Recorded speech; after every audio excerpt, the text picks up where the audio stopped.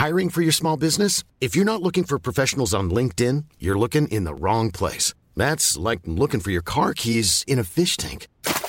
LinkedIn helps you hire professionals you can't find anywhere else, even those who aren't actively searching for a new job but might be open to the perfect role. In a given month, over 70% of LinkedIn users don't even visit other leading job sites. So start looking in the right place. With LinkedIn, you can hire professionals like a professional. Post your free job on linkedin.com/people today.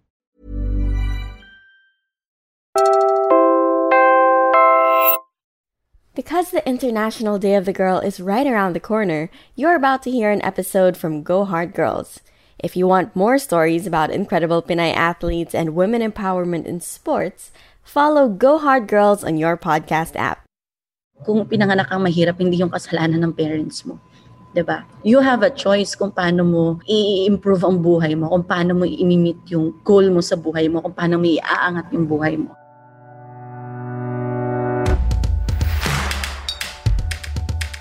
I'm your host, Siege Tentenko, Puma Podcast. You're listening to Go Hard Girls. Women's volleyball is one of the most popular sports in the Philippines. Sold-out arenas, lucrative endorsement deals, a devoted fan base that follows their favorites from college to the pros. But behind the glamour of celebrity are real stories of grit and survival. Jovelyn Gonzaga is one of the best to ever play the sport in the Philippines. This is a story about overcoming poverty, injury, and seemingly insurmountable odds of the athlete they call the Bionic Ilongga.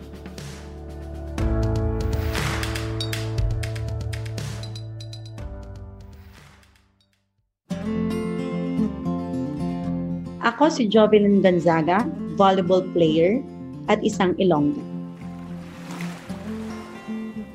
Our story begins in the island province of Guimaras, the mango capital of the Philippines. Some 50,000 mangoes are planted there, and it's said that Guimaras mangoes are so sweet, they've been served in the White House and Buckingham Palace. But for most people living on the island, life remains simple. Ang buhay sa Guimaras mahirap. Island girl ako yan. Yung father ko, tricycle driver. Yung mom ko, housewife. So may sarili lang kaming kantin dun sa tapat ng school. At the same time, yung ate ko nag-give way sa pag-aaral niya, nagtrabaho para makapag-aaral yung mga kuya ko. So ganun kahirap talaga yung buhay namin. So ako na-experience ko yung pambubuli talaga. Like wala akong shoes na nagagamit sa school. Chichanelas ako. Kung baga yung classmates mo, naka-black shoes. Opening ng class, bago yung mga gamit. Samantalang sa'yo, second hand ng kapatid. 10 years old ako nag-start maglaro ng volleyball.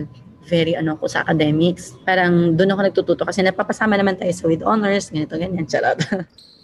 Tapos may nakikita ko naglalaro ng volleyball sa school, so tumalsik yung bola. Pinulot ko lang naman tapos. Nag-try lang ako mag-serve, nagkikigulo lang. Pumulot na, pauwi na ako eh. Pag-serve ko, pumasok yung bola. Samantalang yung mga ibang varsity, hirap na hirap mag-serve. Sabi ko, napasok ko. The coach asked her to come back the next day. Tapos sabi ng mama ko, sige go, support sila kasi si mama pala tsaka si papa, volleyball player ng college nila. So it runs through our blood. Nasa dugo na pala talaga siya. So the next day, pumunta ako doon ng OA ko. Pag first time ka pala mag-volleyball, mamaga talaga yung kamay mo. Alam mo ba, nagdala ako ng maraming panyo. Binalot ko dito sa, ganun ba yung binalot ko yun sa kamay ko para hindi ako magkapasa-pasa. She tied hankies around her wrist so it wouldn't hurt as bad. Total rookie move. Just a snap, na-in-love agad ako sa sport. Dumating na ako sa point na last subject ng class namin. Nagpapaalam na ako sa teacher na may training kami, pero totoo wala pa.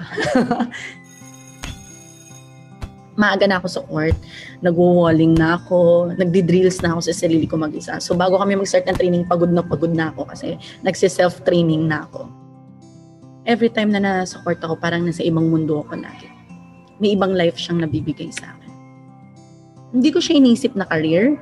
Bilang sa isla ka lang naman, sino ba naman makaka-discover sa'yo, di ba? For the love of the game itself lang talaga siya.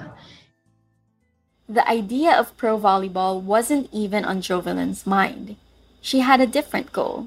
She knew that her parents couldn't send her to college, but schools in Iloilo City and Bacolod City were reaching out. If she left Guimaras on an athletic scholarship, she could at least earn a degree and get a regular job in Iloilo City. So, nung time na yon, ayaw ng mama. Sabi ng mama ko, hindi ka nga marunong maglaba, ganito, ganyan, aalis ka. And gusto ko talaga. Kasi alam ko na yun na yung magbabago sa buhay. Hindi lang buhay ko, buhay namin. Alam mo, ang pangit ng term ng sinabi ko sa mama ko, pero I know na yun na yung, na para ma-convince ko siya. Parang sinabi ko sa kanya na, ma, pag dito ako sa Guimaras at hindi ko to i-grab, hindi ako makakapag-aral. Mapapaaral mo ba ako sa college? Nakikita ko na talaga yung difference ng buhay ng may kaya sa buhay ko. Parang doon ako nahumugot ng lakas. Gusto ko umusad ang buhay ko and gusto ko mapa-experience sa family ko yung karapat-dapat na buhay. Umalis ako ng bahay, punta ako sa lola ko, doon ako natulog. Mga 2 days ako doon natulog sa lola ko kasi sama ng loob ko sa mama. Pagbalik ko, kinausap niya ako, sabi niya, sige, papayagan kita. Sabi ko kay mama, ma, kailangan mo lang din talaga akong pagkatiwalaan. And I promised you na hindi ako hingi sa'yo ni isang kusing duling. And so, Jovelyn left for Iloilo to study and play for Central Philippine University from third-year high school until college. Every day, she saw her skills improve, and opportunities to expand her horizons kept coming. Most of the UAAP and NCAA schools tried to recruit her. Ayoko nang isa-isahin. Pero most universities sa Manila, kinukuha talaga ako. But Jovelyn chose to stay in Iloilo. Part of it was loyalty, part of it was fear. Moving from the island to the provincial city was already a culture shock. What more if she moved to Manila? And yun ang lagi ko din sinasagot sa interview. Natatakot akong mabully. Natatakot akong mag-shift ako from city na naman into grabe ka urbanized na lugar. And anyway, they were winning. If you come from Metro Manila, it's easy to think that the capital is the world. Jovelyn realized something different. That just because you aren't playing in the UAAP or NCAA doesn't mean you're not building your career. Nakikita ko naman yung career ko umuusad Nakakapaglaro ako sa Manila, nakakapagpa-champion ako ng team kahit nasa Iloilo ako. So there's nothing more to ask for. Basta ako, I'm enjoying playing one day at a time. Nagiging masaya ako sa ginagawa ko. The thing about Jovelyn is that once she makes a choice, she'll do things her way and make it work. Diskarte. She continued to work hard in her academics. When she didn't have the money to pitch in for group projects in college, she'd offer to make the project herself in exchange for her group mates buying the materials. Monday ang may pinakamarami akong pera. Kakainin ko yung pinakapaborito kong kainin, Baked Macs. 50 pesos yon. Ang allowance ko ata sa buong linggo, 200 lang. Swerte na ako maka 300 pesos. So may teammate ako niyan, setter ko sa school. May bilihan sa ilalim ng hagdanan namin para may bentahan ng mga pagkain. Punta kami doon. Ate, pautang. Ganun yung mga style namin. Bayaran namin bukas. Hanggang sa naubos na yung bukas, hindi namin nababayaran. Next Monday na naman namin mababayaran kasi wala kami pambayad. If you only watch the televised UAAP and NCAA games or follow Metro Manila star athletes on social media, college sports can seem glamorous. Once an athlete gains thousands upon thousands of Instagram followers, they unlock the ability to get paid for endorsements. We marveled at the designer outfits of 30 Ravenna when he played for Ateneo. We read articles about the Eliza Valdez sneaker collection. And we saw volleyball stars promote everything from sports bras to postpaid phone plans, that sort of thing. But Jovelyn's story is the reality for many young athletes in the province. If you don't have that massive audience, and if you don't come from a well-off family, money is always at the back of your mind. And to think that women's volleyball is already one of the most popular and well-funded sports nationwide, the financial worry is even worse when you play a less visible sport.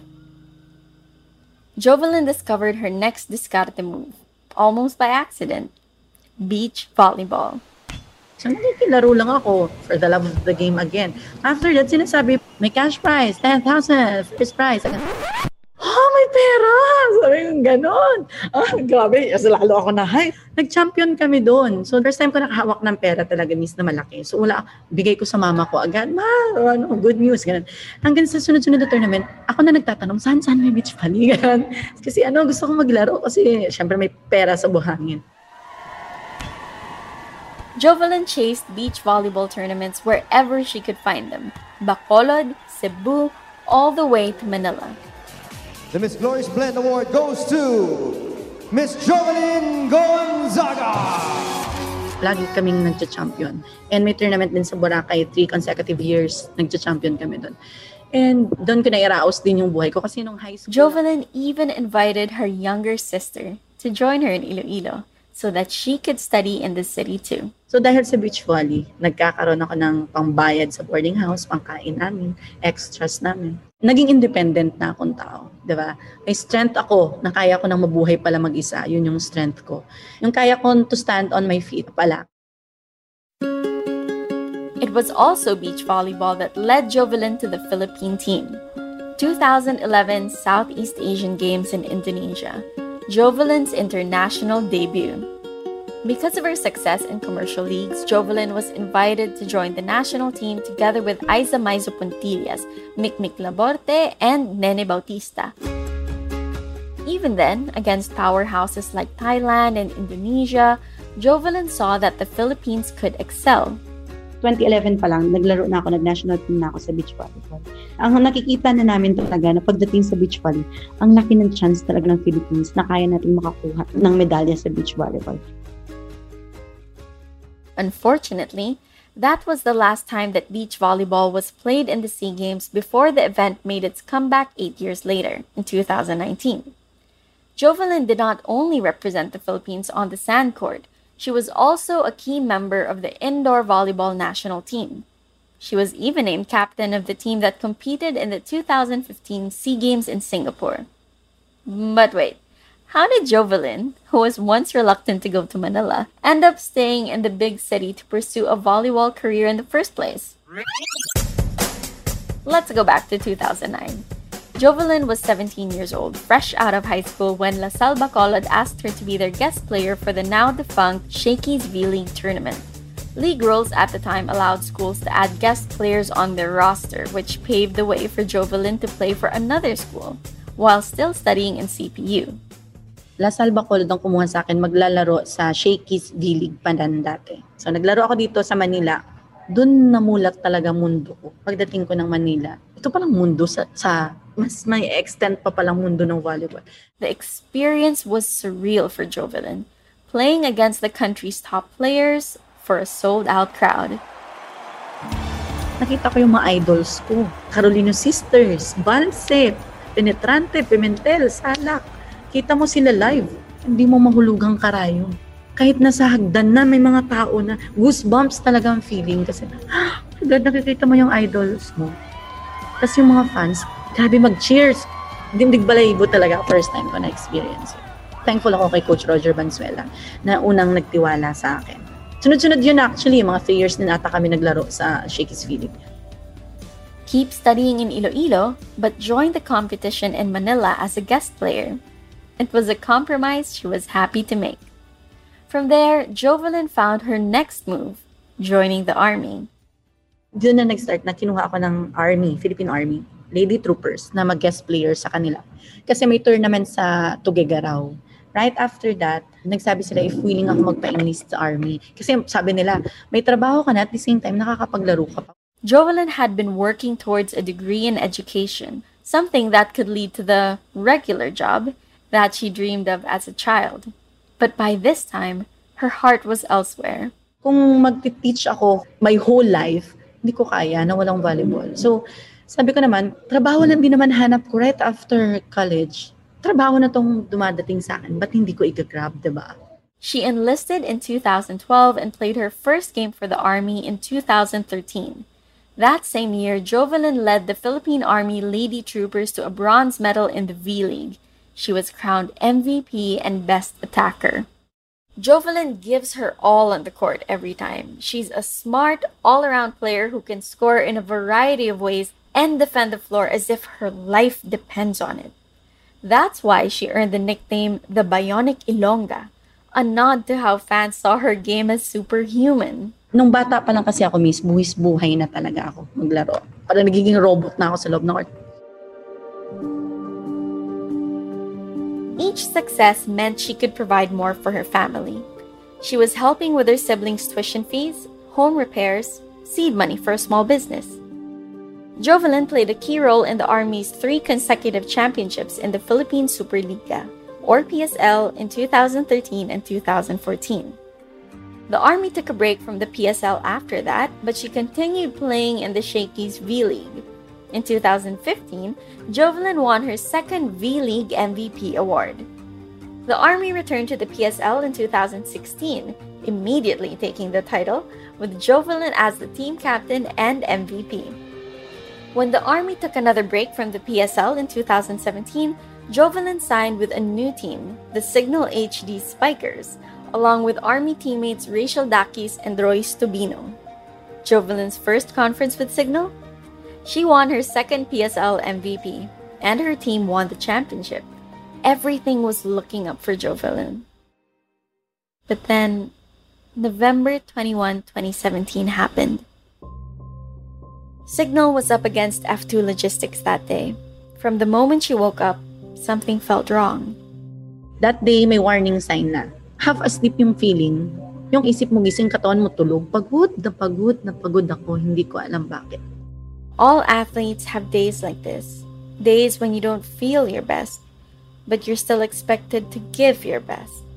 Jovelyn did what she could to brush it off. So, pumasok ako sa court. Nag-meditate ako, kailangan ko ilaro ito, kailangan ko maglaro na maayos.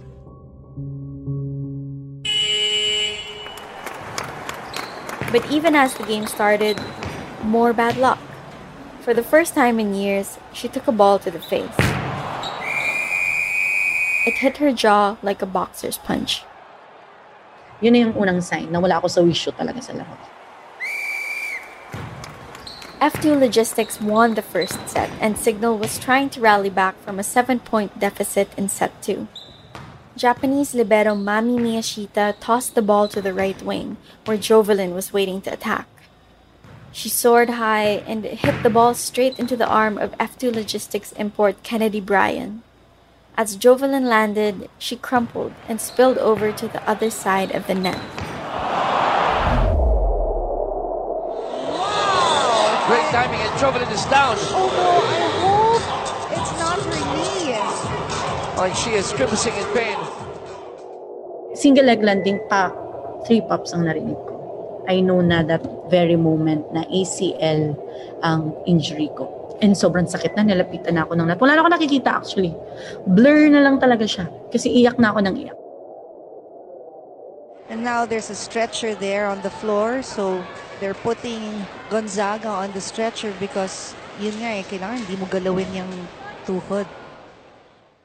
If you watch the game footage, you'll see fans start to cry. Jovelyn covered her face with her hands, her fingers pointing to the sky as if praying. Pumasok ako sa dugout, wala akong naririnig. Paano ang career ko? Paano ang family ko? Hindi ko pa namimit yung gusto ko makamit sa family ko. Iyak na lang ako ng iyak. Wala na akong ibang naisip that very moment. The MRI confirmed it. With an ACL injury, she would be out for at least 8 months. Iniyak ko, 1 whole day. Ganun ako lagi. Pag may pinagdadaanan ako sa buhay, hindi lang nung na-ACL. Kahit hanggang ngayon ha, may mga breaking points ako. And ginagawa ko niya no 1 whole day akong magmumukmuk. Pero I assured myself na paglabas ko dito, okay na ulit ako. Iniyak ko siya whole day kasi gusto ko na reborn. Pagising ko, ibang mentality, ibang mindsetting ang dala ko. Kailangan ko mag-focus sa recovery ko kasi hindi ako pwede mag-stop. Kasi hindi pwedeng maapektuhan ang pamilya ko. Once nakikita ng family ko na affected ako sobra, mas maapektuhan sila. So hindi, kailangan ko ulit magpakatatag para sa sarili ko. Diba? Parang sabihin mo, wala kang karapatang manghina. Diba? Yun, pinanindigan ko ulit yung pagiging bionic ko. But therapy wasn't like the other challenges where Jovelyn could use discarte. After playing volleyball nonstop since she was a kid, the break felt like a lifetime. Ang hirap ng process ng ACL kasi ang bagal ng progress. Yung extension and flexion ng tuhod ko, wala akong nakikita. Ayoko na. Parang naisip ko na minsan na mag-quit na lang kaya ako. Parang nakakapagod. Tapos ang sakit pa ng process niyan. This time, after years of Jovelyn showing up for her family, it was their turn to be her rock. Hindi nila pinaramdam sa akin na. Alam ko may mga problema sila siguro that time. Sabihin lang ulit natin na financial matters. Pero hindi na nila ako inobliga that time. Puro moral support yung binibigay nila. Mag-focus ka sa recovery mo. Kaya parang easy flowing din yung process. Hindi siya naging burden sa akin. Ang mentality ko lang din that time is pinapapahinga ka ni Lord. Kasi kung ikaw lang sa sarili mo, hindi ka magpapahinga eh. 20 years na akong naglalaro ng volleyball. Ganun nakapagod yung katawan ko. After 18 months, Jovelyn finally made her comeback in the 2019 Reinforced Conference of the Premier Volleyball League, or PVL. On May 26, 2019, Pacific Town Army played in the season opener against Bolipure. Army will set it up. Gonzaga cross court. Kinuha yun ni Jovelyn. A few weeks later, the PSL opened its all-Filipino conference and it was announced that Jovelyn would also suit up for Signal, even while the PVL was ongoing. Go Hard Girls producer Charmy Leasing was covering Jovelyn's games. Hey, Charmy, what do you remember from that time? Hey, Siege! At the time, everybody was surprised that Jovelyn played in 2 leagues simultaneously. The schedule was incredibly hectic, especially for someone who just came back from a major knee injury. She would play back-to-back games, and there was even one grueling stretch where she played 3 5-setters over 3 straight days, with each match lasting almost 3 hours. If she didn't perform at her best, I'm sure fans would have understood. But check out her numbers. First game, 15 points, 23 digs. Second game, 24 points, 26 digs, 16 excellent receptions. Third game, 17 points, 21 digs. Veteran moves coming from Jovelyn. A back set para kay Gonzaga, and that was classic Jovelyn Gonzaga. That's 2 double-doubles and 1 triple-double performance. She won all 3 games. Plus, she helped dethrone the defending champs in the semis to bring Signal to the finals. I remember her being emotional and exhausted, but she said her teammates gave her strength. Even she was surprised with how much her body and mind could accomplish. After almost 2 years of being away from the game, there she was, playing at the highest level, giving her 100% commitment to 2 teams in 2 different leagues. If that's not living up to her moniker, I don't know what is. Napaka-bionic ni Longa shutting the door.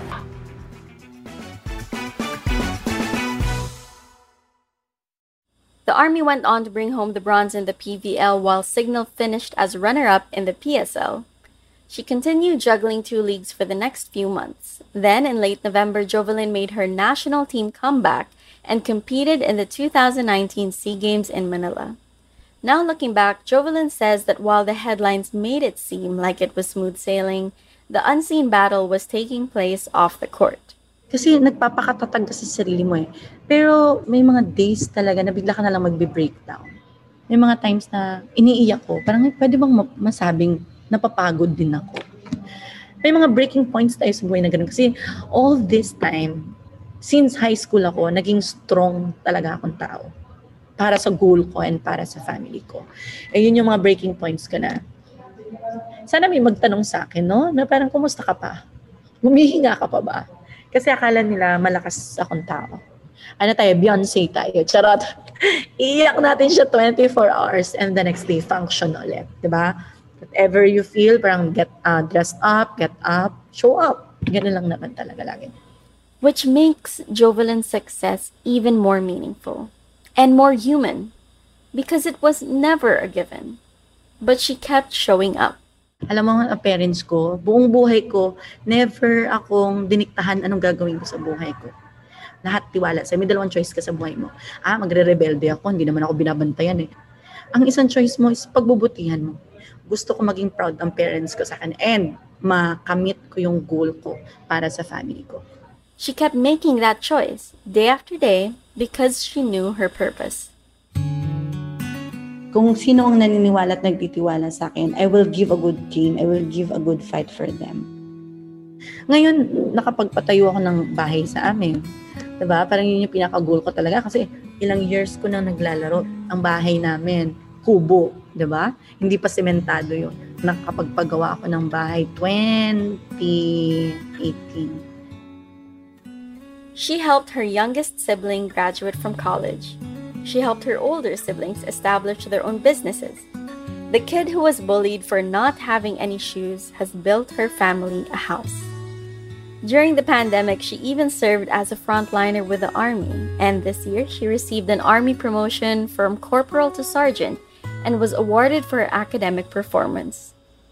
The dream of changing her life? She did it. All this at 29 years old. Sabi ng mga kapatid ko, this time sarili mo naman, Day. Piliin mo naman yung sarili mo this time. And I'm praying and hoping na one day, isa lang naman yung pangarap din natin, di ba? Magkaroon din tayo ng sarili nating pamilya. Ako pag tinanong mo ako ngayon, I'm so ready. Gusto ko na mahawakan yung juniora ko. Pero hindi pa daw, sabi ni Lord. And alam ko naman na it's worth the wait. In the meantime, Jovelyn continues to show us the power of believing in yourself. May nag-asaking, Miss Jov, dumating ka ba sa point na nag-doubt ka sa sarili mo? Ang sinagot ko sa kanila, never ko inisip. Bakit? Kasi ikaw mismo nagbibigay ka ng limitation sa sarili mo. Sa'yo pa lang, pinatay mo na yung pangarap mo. Never ko inisip sa sarili ko na, deserve ko ba to? Kasi alam sa sarili ko, karapat dapat ako. Diba? Kung ikaw pa lang sa sarili mo, nagda-doubt ka na, paano pa kaya kung ibang tao na magsabi sa'yo, di lalong wala na. Here's something to think about. Jovelyn is a perfect example of why investing in grassroots programs and developing sports programs outside Metro Manila matters. If we don't create the environment where athletes from diverse backgrounds can excel, financially challenged athletes may drop out of the sport before they've reached their full potential. Who knows how many Jovelyns we'd miss out on? Jovelyn knows that young athletes, especially in the province, who don't get to compete in the big leagues in Manila in high school or college, are looking up to her. Her advice to them, own your power. Kasi marami ang hahatak sa'yo pababa. Umpisahan nyo nang mag-build up ng tiwala and tatak nyo na sa utak nyo na kaya nyo lagi. Naglaro ako ng beach volleyball Boracay. Nag-champion kami doon without resources. Pero bakit nag-champion kami? Once na nag-step ako sa court, ang lagi mo sinasabi, no doubts, no fears, no questions. Kasi binigay ni Lord ng talento sa akin, ba't ko ito pagdududahan? Diba? From being an island girl to becoming a pro athlete in the big city, Jovelyn has embraced every challenge that came her way to help her family, to serve her country, to change her life. Jovelyn Gonzaga is one of the Philippines' best to ever play volleyball, a strong athlete, and an even stronger woman.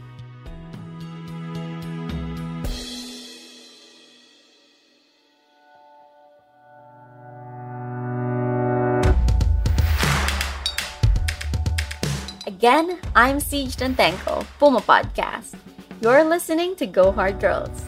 This episode was written by me and Charmy Leasing, who also produced this episode. It was edited by Nina Toralba.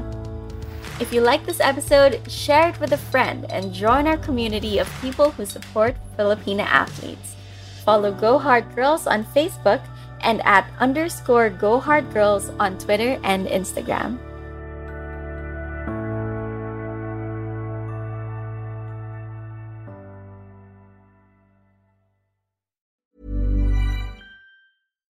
When you make decisions for your company, you look for the no-brainers. And if you have a lot of mailing to do, Stamps.com is the ultimate no-brainer. It streamlines your processes to make your business more efficient, which makes you less busy. Mail checks, invoices, legal documents, and everything you need to keep your business running with Stamps.com.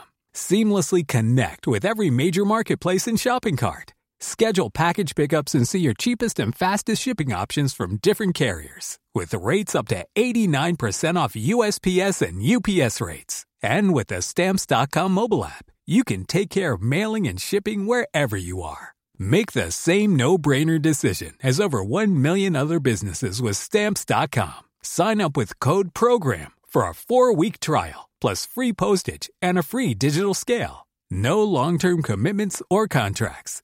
That's Stamps.com. Code PROGRAM.